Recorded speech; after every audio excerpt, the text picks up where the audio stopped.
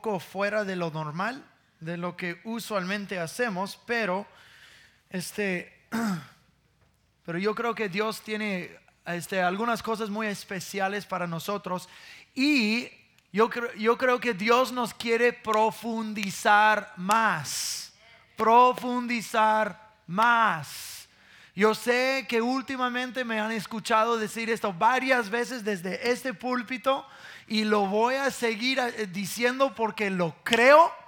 Y yo creo que Dios está haciendo mucho entre nosotros, porque esas son las últimas horas. Y yo creo que Cristo viene pronto.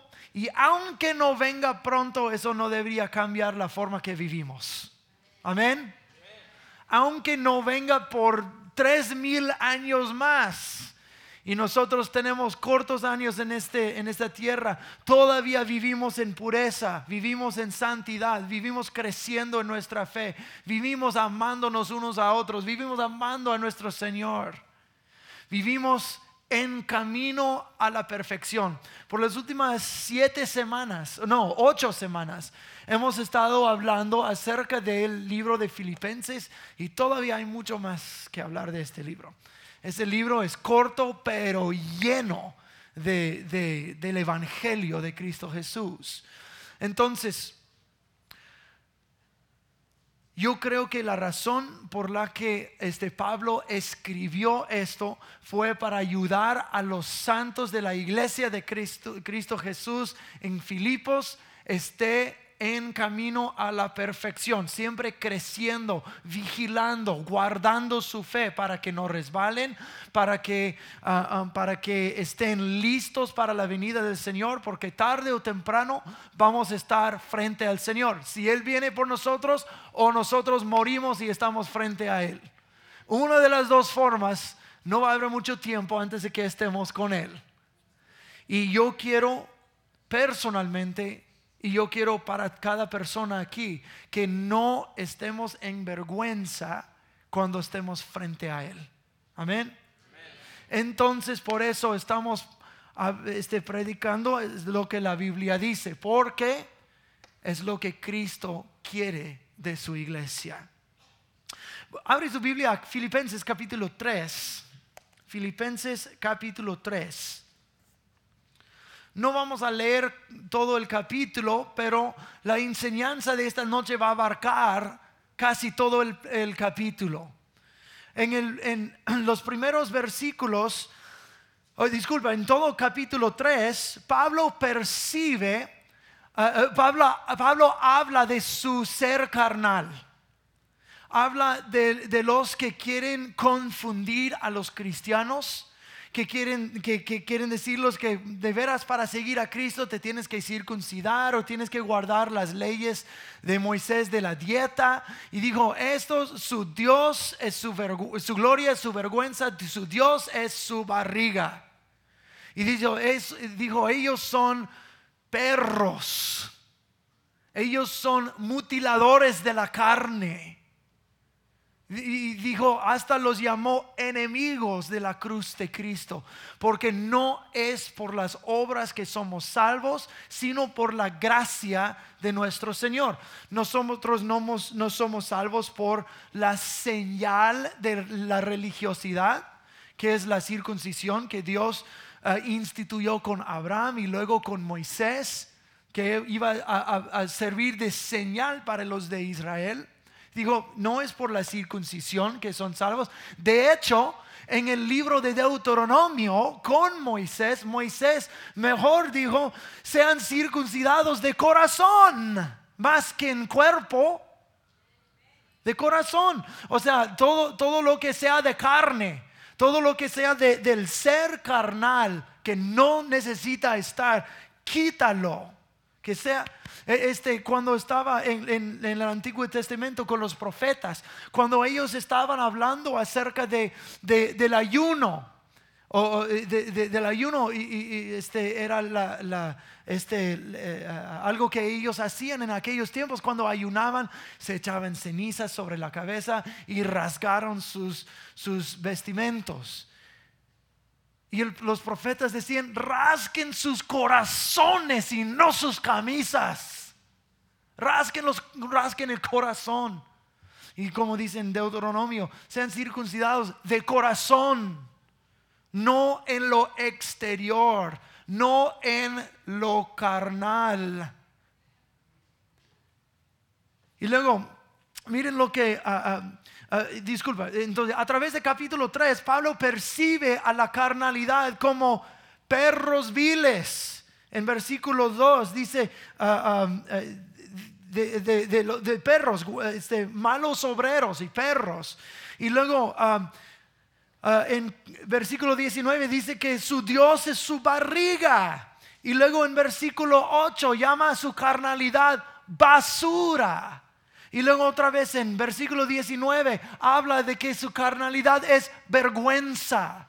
Entonces cuando él está hablando de su ser carnal, usa las palabras perro, su Dios es su barriga, basura y vergüenza. Él no tiene alta opinión de lo que él puede lograr con sus obras. Ahora, no quiero que me malentiendan. A pesar de que porque no ponemos confianza en la carne, tenemos que entender que varias cosas. Número uno, que Dios nos dio ese cuerpo. Dios nos dio ese cuerpo carnal y tenemos que ser buenos mayordomos de este cuerpo y lo que hacemos en este cuerpo. Hay una herejía muy vieja de que estaba alrededor del tiempo de los apóstoles, se llama gnosticismo. Y aún perdura hoy y perdura como gnosticismo hoy, pero también perdura en otras formas. Pero lo más básico de esta herejía es de que todo lo que es físico, todo lo que es carnal es del diablo y todo lo que es espiritual es de Dios y las cosas son separadas. Entonces los que se adherían a esta herejía de gnosticismo decían, pues si todo lo ser carnal es vil y lo espiritual es lo que cuenta y son separados, entonces no importa lo que haga en mi cuerpo, puedo vivir como yo quiera, pero mi espíritu es aparte. No estoy diciendo eso. No estoy diciendo de que podemos vivir como queramos en la carne porque el espíritu es que es más importante. No. Dios hizo todo lo creado. Y si Dios lo hizo bueno. Dios nos dio esos cuerpos, tanto como nuestros espíritus, tanto como nuestra inteligencia. Y todo tenemos que usar para su gloria. ¿Me están entendiendo? ¿Sí? Tenemos que entender que lo que hacemos en la carne tiene ramificaciones en nuestra vida espiritual. No son separados. O sea, lo que hacemos en la carne sí tiene ramificaciones en nuestro ser espiritual. Somos seres íntegros. Somos seres íntegros. Entonces, cualquier cosa que tenga que ver con la carne para lograr nuestra justificación espiritual o llegar a ser como Dios quiere a través de la carne es inútil. ¿Ok? La carne es importante, sí, Dios lo dio y Dios la dio, está bien. Pero tratar de vivir a través de la carne para alcanzar la vida que Dios quiere para nosotros es un esfuerzo inútil. Entonces mira lo que Pablo dice en versículo 4 de capítulo 3. Dice, aunque yo también tengo de qué confiar en la carne. Si alguno piensa que tiene de qué confiar en la carne, yo más. Circuncidado al 8º día del linaje de Israel, de la tribu de Benjamín, hebreo de hebreos, y en cuanto a la ley, un fariseo. Y en cuanto a celo, perseguidor de la iglesia. Y en cuanto a la justicia que es en la ley, irreprensible. Pero cuántas cosas eran para mí ganancia, las he estimado como pérdida por amor de Cristo. Y ciertamente aún estimo todas las cosas como pérdida por la excelencia de conocimiento de Cristo mi Señor, por amor del cual lo he perdido todo y lo tengo por basura para ganar a Cristo. Escuchen lo que dijo. Él dijo: yo era irreprensible según la ley de Moisés, circuncidado al 8º día, como dice la ley. Él obedecía los 10 mandamientos que están escritos en la ley. Él es del linaje de Israel. Él es el judío casi perfecto según la ley de Moisés, irreprensible, intachable. Y esta fue la misma ley que Dios reveló a Israel con el fin de que lo promulgaran en todo el mundo. Entonces la ley en sí, la Biblia dice en Romanos capítulo 7, la ley en sí no es mal, pero tampoco puede salvar. No puede salvar. Porque ¿qué es lo que uno tiene que hacer? Y esa es la palabra clave: hacer para ganar la salvación según la ley. Hacer la ley, guardar la ley, cumplir con toda la ley. Pero el libro de Romanos dice que la ley sirvió para enseñarnos de veras cuán pecadores somos. Entre más intentemos cuidar la ley, guardar y seguir la ley, más nos damos cuenta de que no podemos. Entonces Pablo dice en el libro de Romanos de que la ley fue mi maestra y me enseñó cuán pecador yo soy. Y digo, pero según la ley, yo hice todo recto, irreprensible, intachable. Y dijo, y todo eso es pura basura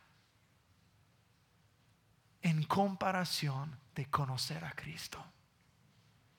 Todo lo que tengo de qué jactarme, todos mis logros, todos mis esfuerzos, todo lo que soy, mi linaje, mi sangre, todo lo que soy, todo lo que tengo, basura en comparación a Cristo. ¿Por qué basura? Porque número 1, si estás tomando notas, escribe eso: no hay salvación en la carne. No hay salvación en la carne. Y es por eso dice: todo lo que soy, todo lo que tengo, todo lo que he logrado, basura. Porque ¿qué me vale? Gracias. ¿Qué me vale si tengo todo eso y no soy salvo? Basura.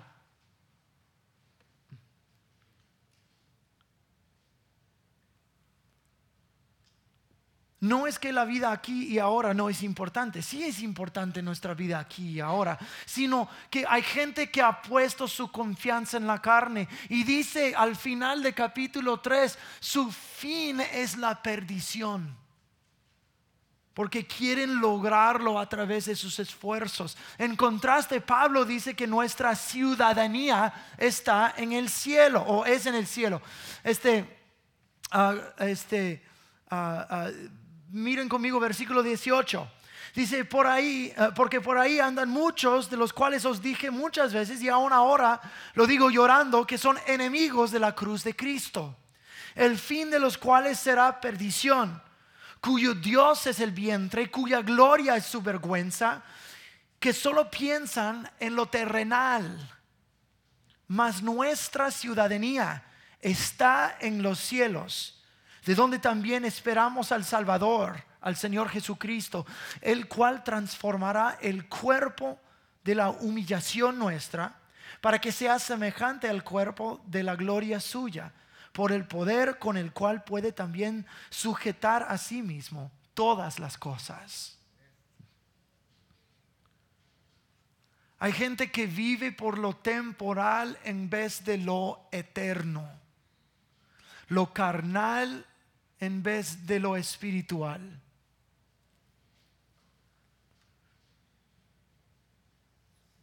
Pero todo lo carnal, todo lo que esforzamos lograr, no solamente Pablo en su lista de bienes, su lista de jactancias que tiene, pero nosotros hacemos igual. Mira lo que he hecho. Mira qué bueno soy. Mira cuánto he servido y cuánto yo sé y de qué familia vengo, qué apellido tengo, cuánto dinero tengo y cuánto es mi espiritualidad y todo eso. Y en las palabras de Pablo, basura todo eso. Basura. No vale todo el servicio a la iglesia si no conocemos a Cristo. No vale conocimiento si nosotros no tenemos una relación.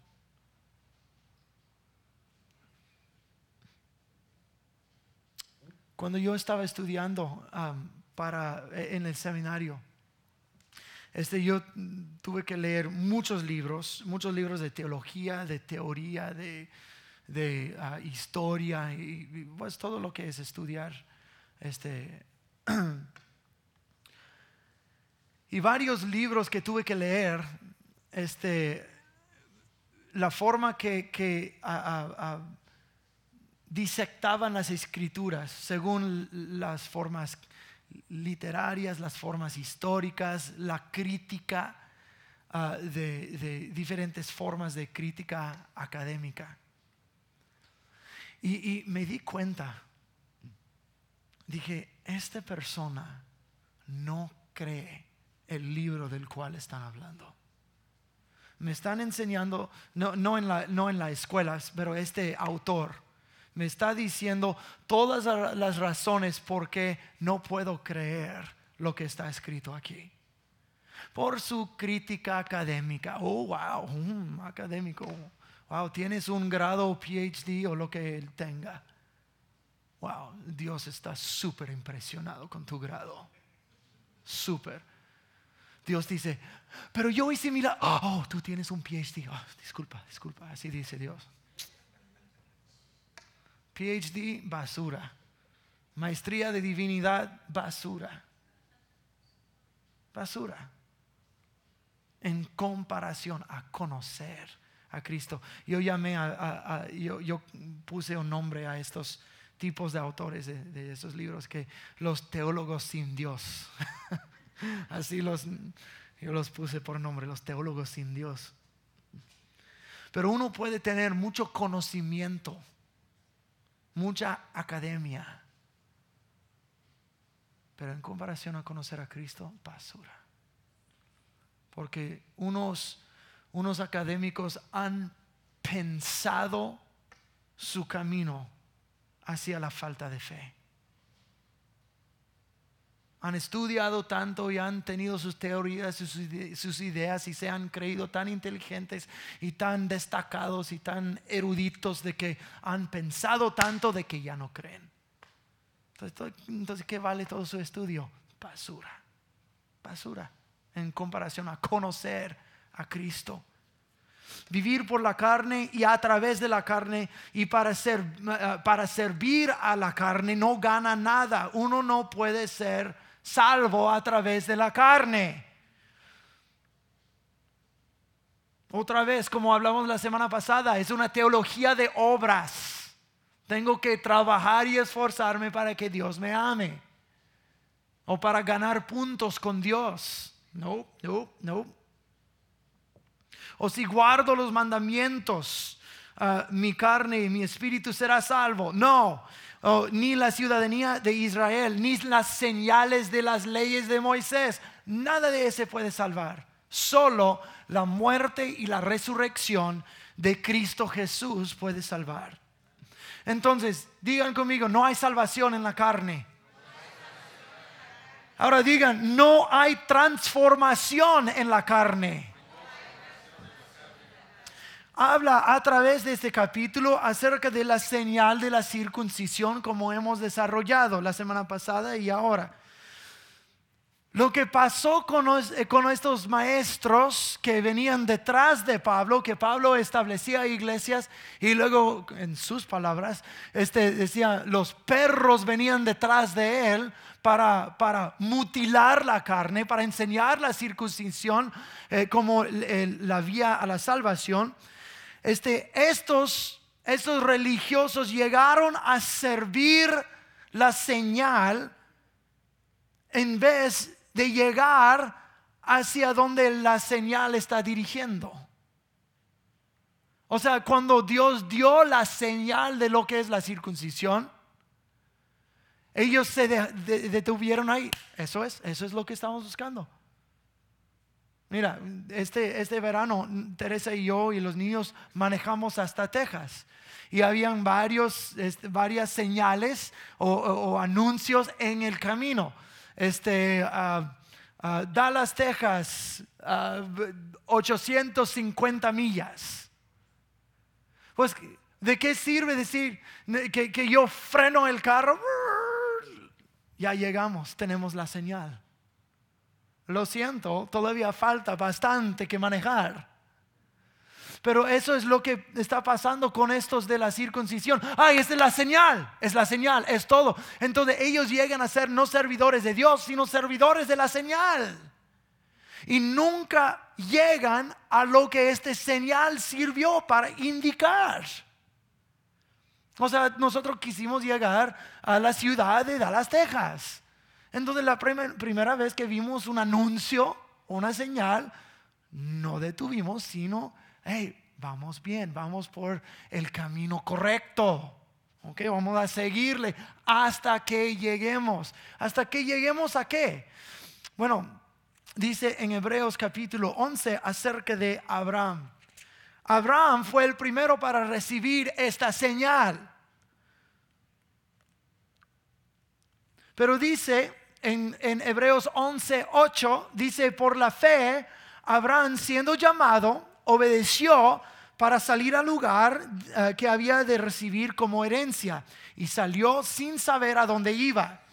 Y por la fe habitó como extranjero en la tierra prometida, como en tierra ajena, morando en tiendas con Isaac y Jacob, coherederos de la misma promesa.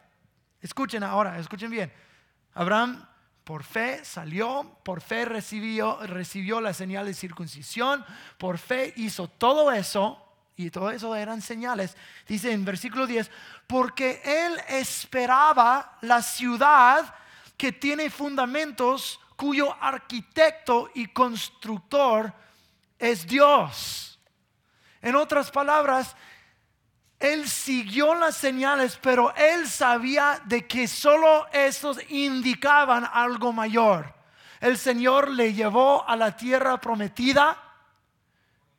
Dios le llevó, le dio la circuncisión.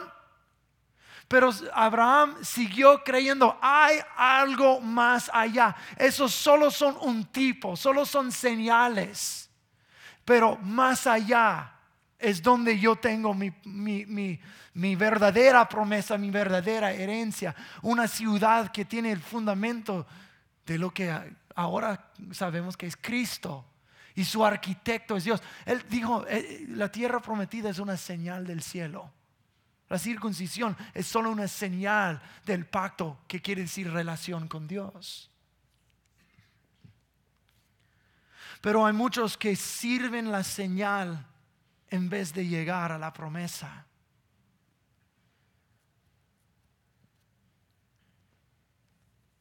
Sería lo mismo de cómo regocijarme en mi argolla de matrimonio en vez de regocijarme en mi esposa. Tengo una argolla. ¿Y la esposa qué?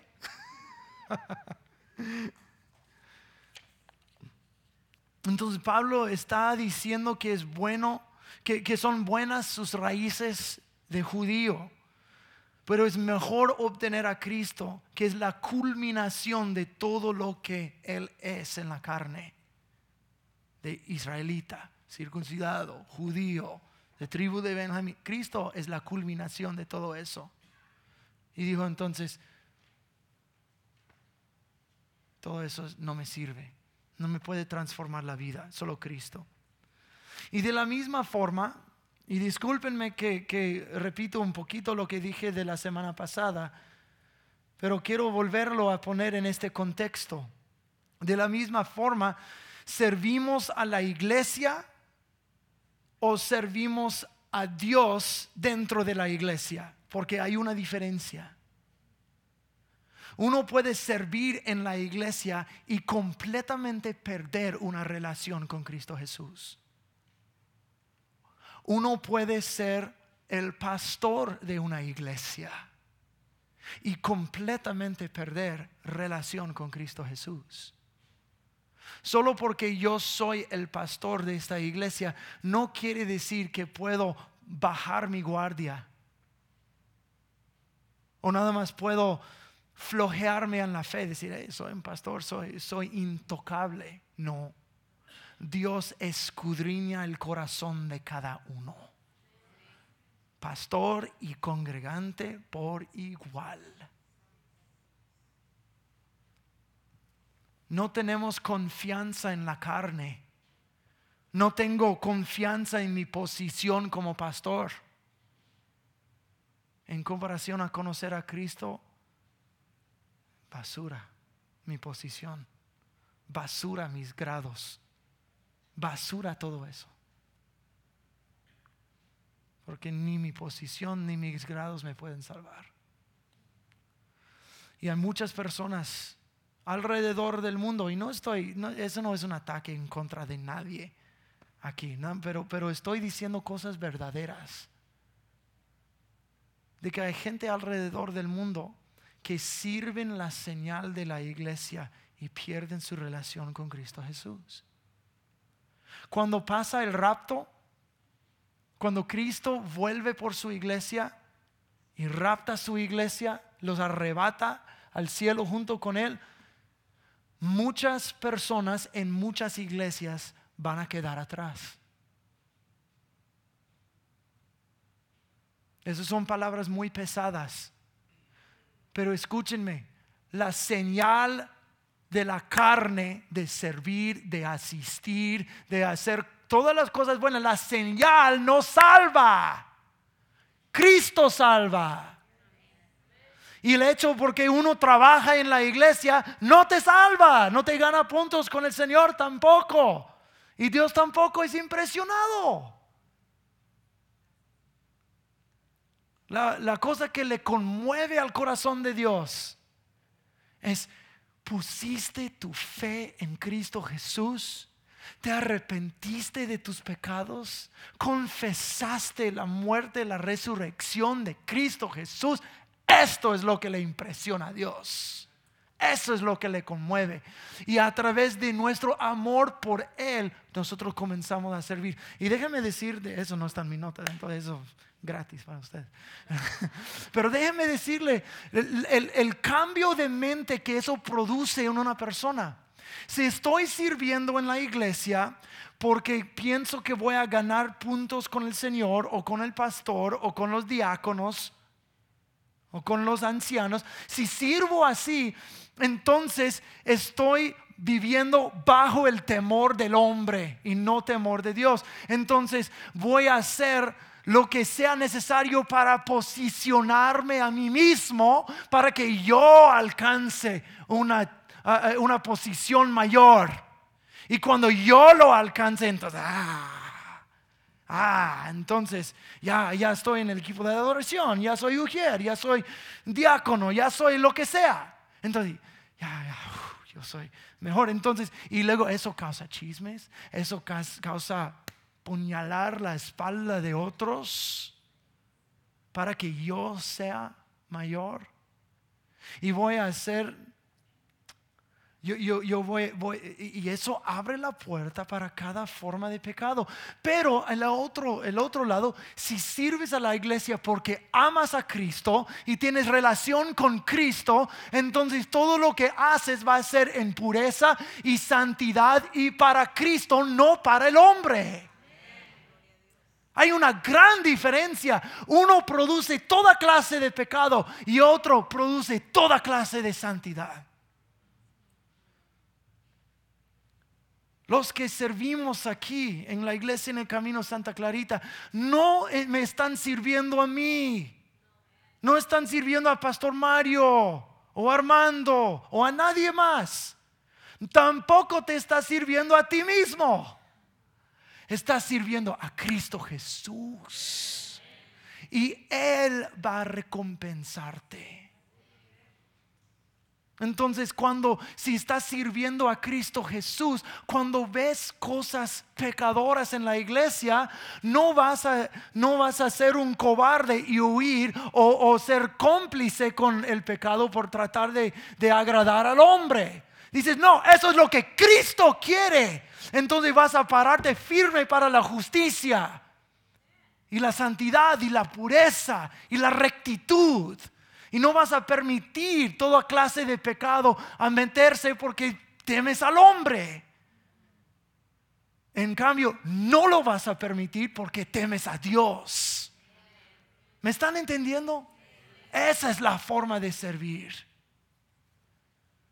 Esa es una buena predicación. Aleluya. No dije eso por un aplauso. No, me estoy animando yo mismo. Mira, ustedes piensan que solo les estoy predicando a ustedes. No, yo estoy predicando a mí mismo también. No crean que no.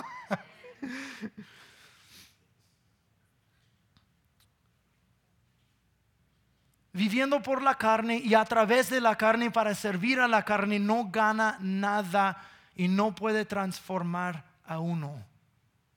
Solo porque uno tiene algunas buenas obras no quiere decir que su corazón está limpio.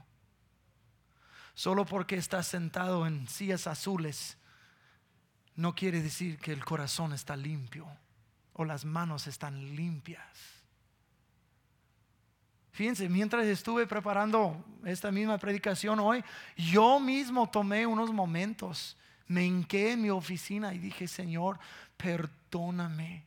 Cosas que he dicho, cosas que he pensado, cosas que he hecho, mi orgullo, mi impaciencia, mi enojo.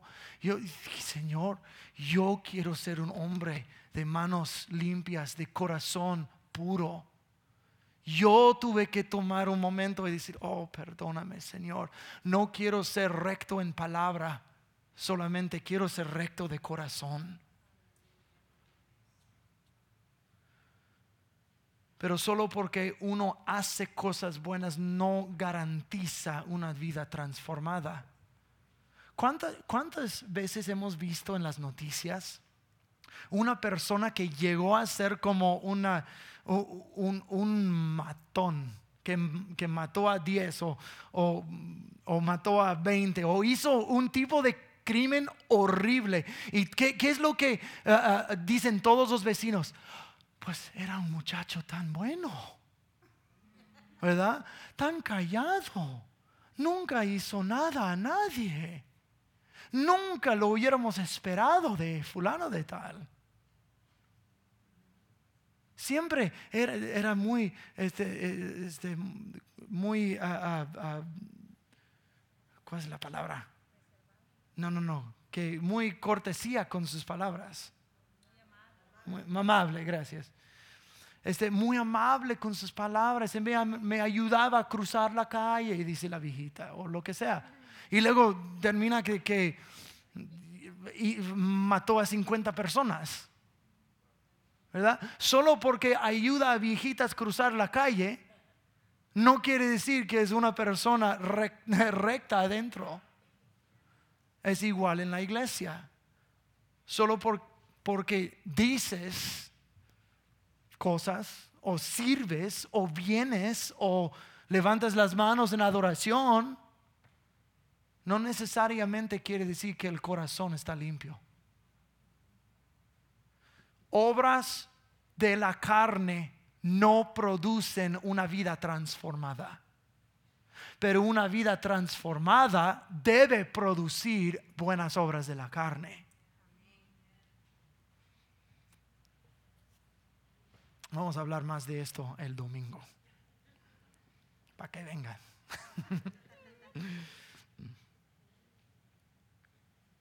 No hay salvación en la carne. no hay transformación en la carne, no hay recompensa en la carne. Digan esas palabras, no hay recompensa en la carne. Por eso Pablo hace el gran intercambio. La carne por el espíritu. Lo dice en versículo 19. Que si piensan solo en lo terrenal, mas nuestra ciudadanía es en el cielo.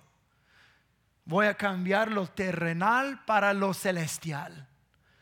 Voy a cambiar lo temporal por lo eterno. Voy a dejar el pasado por el futuro.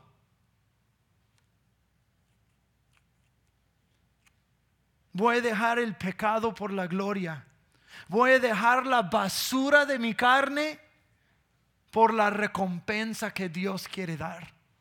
O la basura de la carne según las palabras de Pablo, pero para nosotros esas cosas son como recompensas de la carne. Mira quién soy, lo que tengo. Wow. Puros halagos de la gente. Wow, mira. Y dice, no, voy a cambiar todo esto por la recompensa que Cristo me da. Él va a cambiar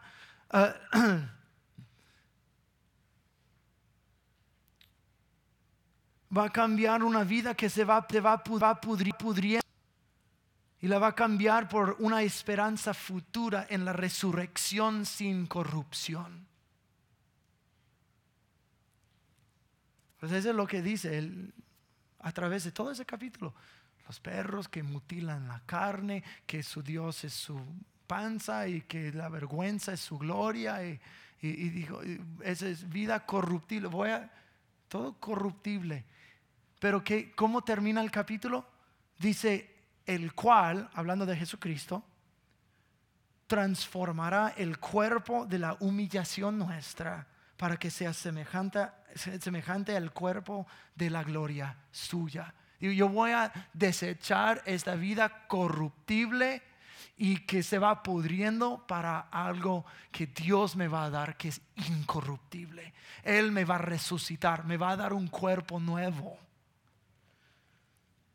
De hecho, en primero de Corintios, capítulo 15, versículo 52, Pablo dice así: en un momento, en un abrir y cerrar de ojos, a la final trompeta, porque se tocará la trompeta y los muertos serán resucitados incorruptibles y nosotros seremos transformados, porque es necesario que este corruptible se vista de incorrupción y esto mortal se vista de inmortalidad. Y cuando esto corruptible se haya vestido de incorrupción y este mortal se haya vestido de inmortalidad, entonces se cumplirá la palabra que está escrita: sorbida es la muerte en victoria. Ese es el gran intercambio que Pablo hace. Todo lo terrenal lo cambia por todo lo eterno. Amén. Eso me recuerda del joven rico. Hay dos historias en el Nuevo Testamento. Una es una historia de verdad y otra es una parábola. Pero el joven rico se acercó a Jesús y dijo: ¿qué necesito hacer para ser salvo? Y Jesús dijo: pues guarda los mandamientos. Y dijo: pues yo he hecho esto desde que yo era joven. Yo he hecho todo eso. Y dijo: pero una cosa te falta. Vende todo lo que tienes, entrega el dinero a los pobres. Escucha lo que dice Jesús: ven y sígueme y tendrás gran recompensa en el cielo. Jesús le está instando a desechar lo corruptible y lo terrenal por algo incorruptible y eterno. Pero ¿qué pasó con el joven? Se fue triste.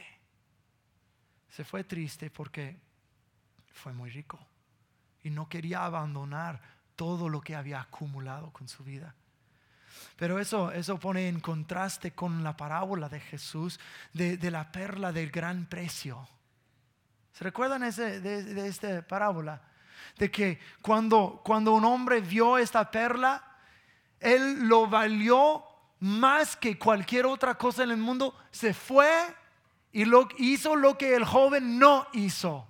Él vendió todo lo que tenía solo para obtener esta perla valiosa. Y eso es lo que es Cristo Jesús para nosotros.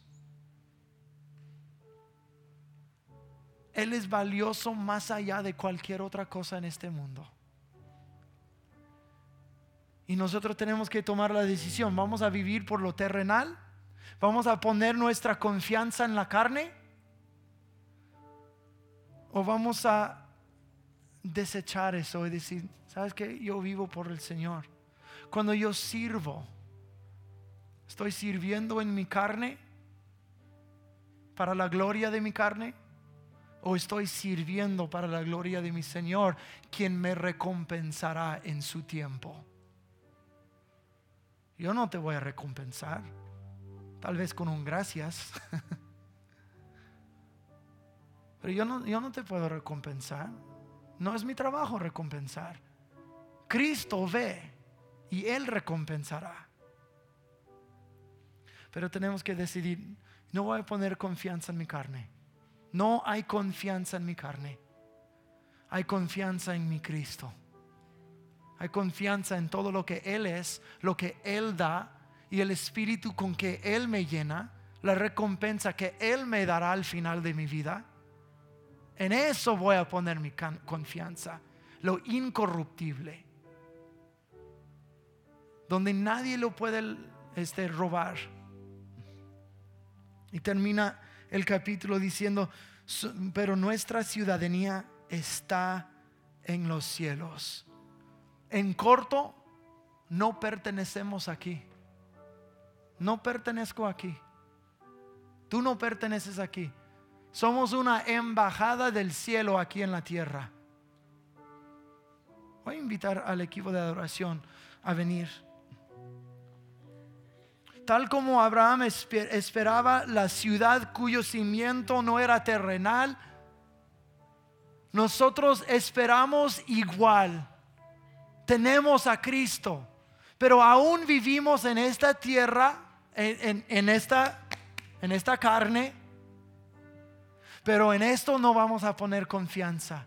En nuestra inteligencia, nuestro poder, no.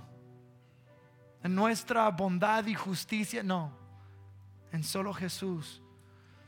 Quiero dirigirnos en adoración en esos momentos. Pero quiero que adoremos de una forma diferente. No poniendo confianza en nuestra carne. No vamos a adorar. Ojalá que alguien me vea con mis manos alzadas. Si pueden bajar, por favor.